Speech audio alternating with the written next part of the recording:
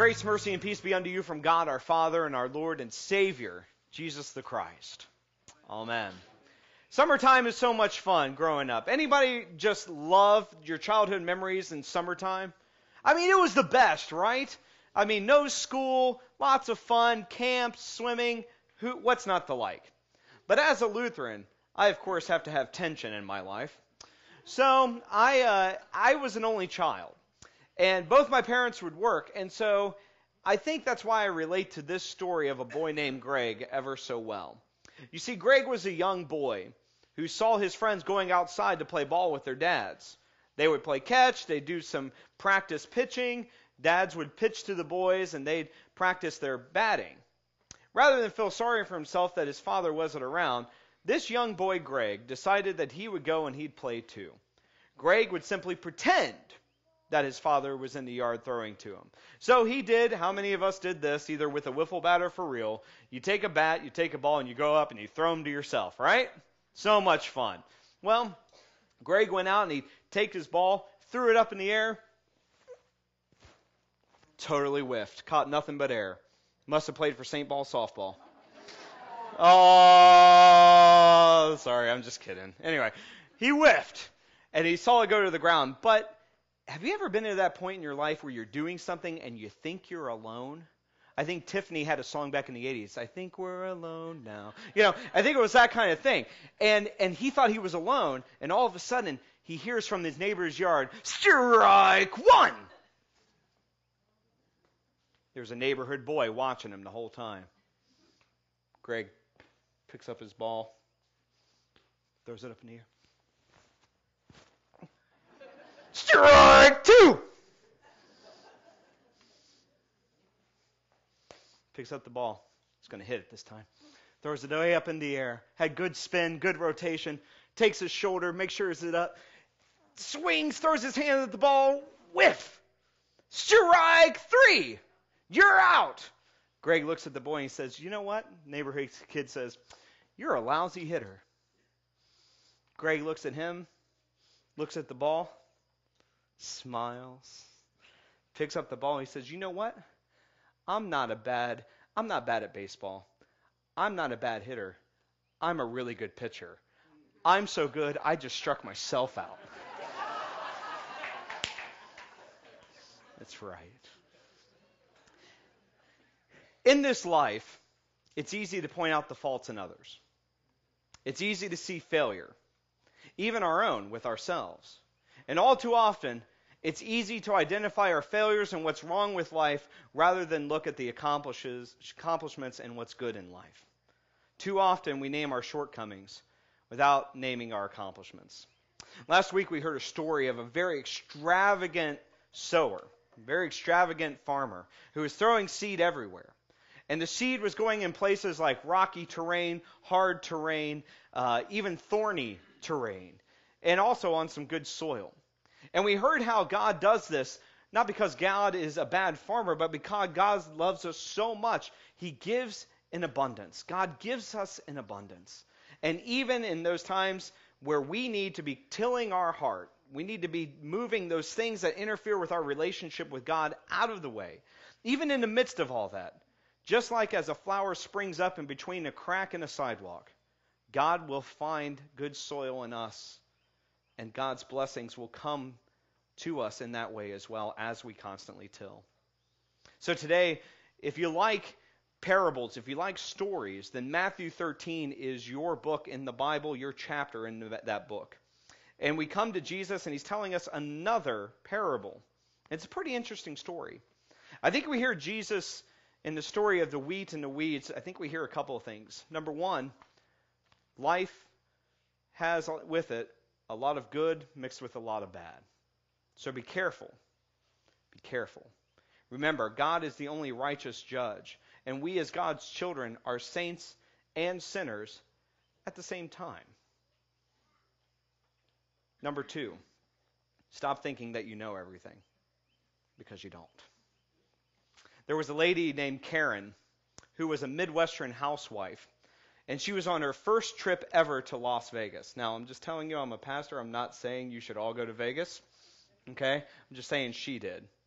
And she left last year, and she had a great time. She had done very well playing slot machines for herself, and she won a full bucket of quarters. Needing a break, she left the casino floor and headed toward the elevators, taking her bucket with her. She steps into the elevator, but before the doors shut, 4 beefy, leather-clad African-American gentlemen step in. Karen clutches her bucket close to her body. After a moment of pretty awkward silence, one of the men says, "Hit the floor, lady." She does. Boom! Quarters fly everywhere. The men start busting out laughing and help Karen collect her winnings. One of the men explains as the elevator is finally going up, he didn't mean for her to get down on the ground, he meant for her to actually select the floor to go to. So the whole time, these guys are helping her get her quarters back into her bucket. The elevator finally goes ding, and she gets off with all of her quarters and a very, very red face. A little bit later, after dinner, Karen goes up to her room again, and she finds a dozen roses delivered to her room with $100 bill on each and every rose. And there was a note attached that said, "Thank you so much for the best laugh I've had in years. Signed, Eddie Murphy."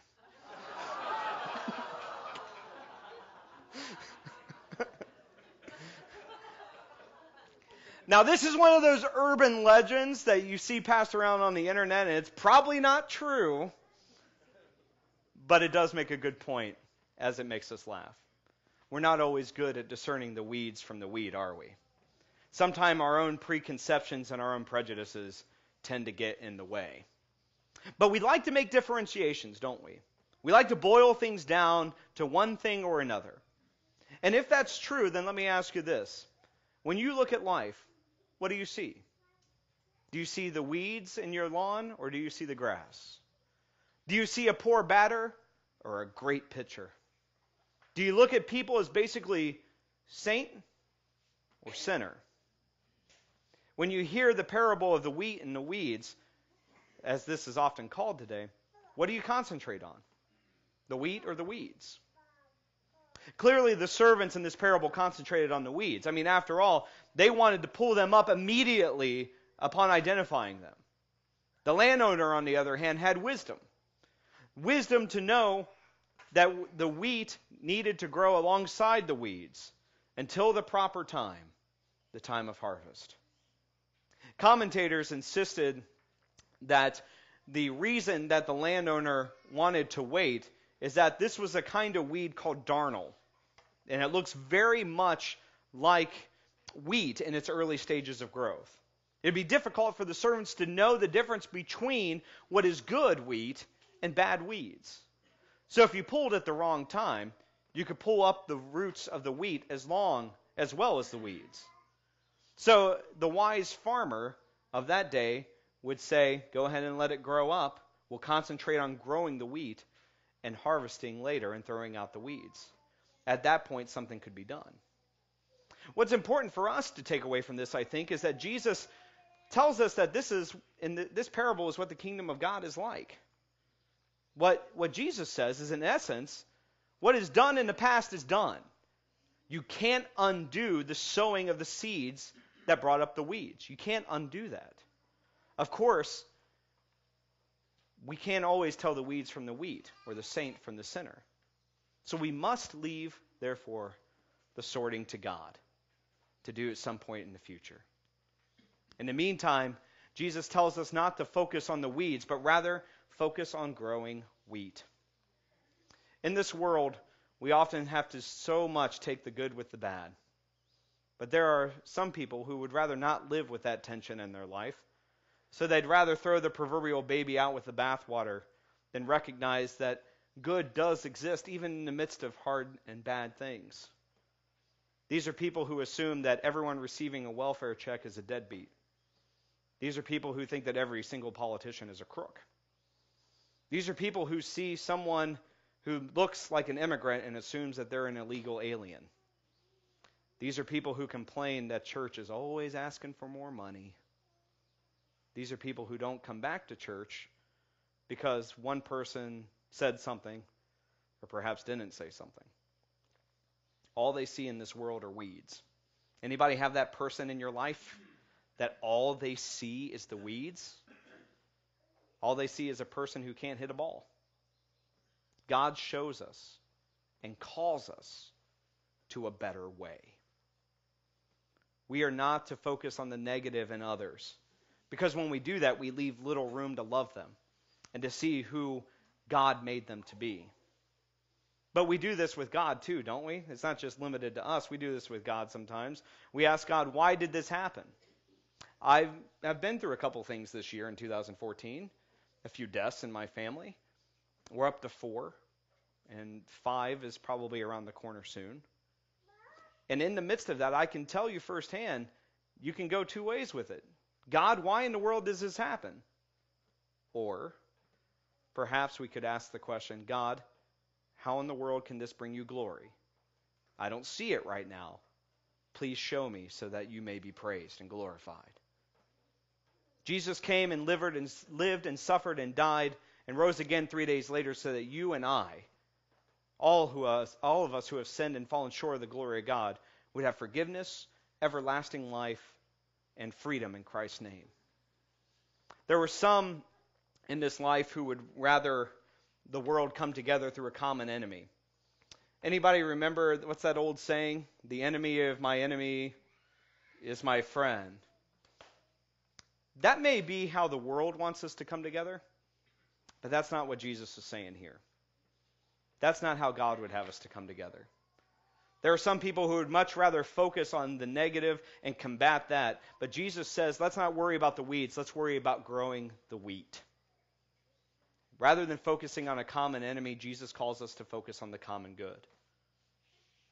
Rather than looking towards Satan, Jesus calls us to look towards God the Father. Rather than seeing what separates us and makes us different from one another, Jesus calls us to look for what unites us.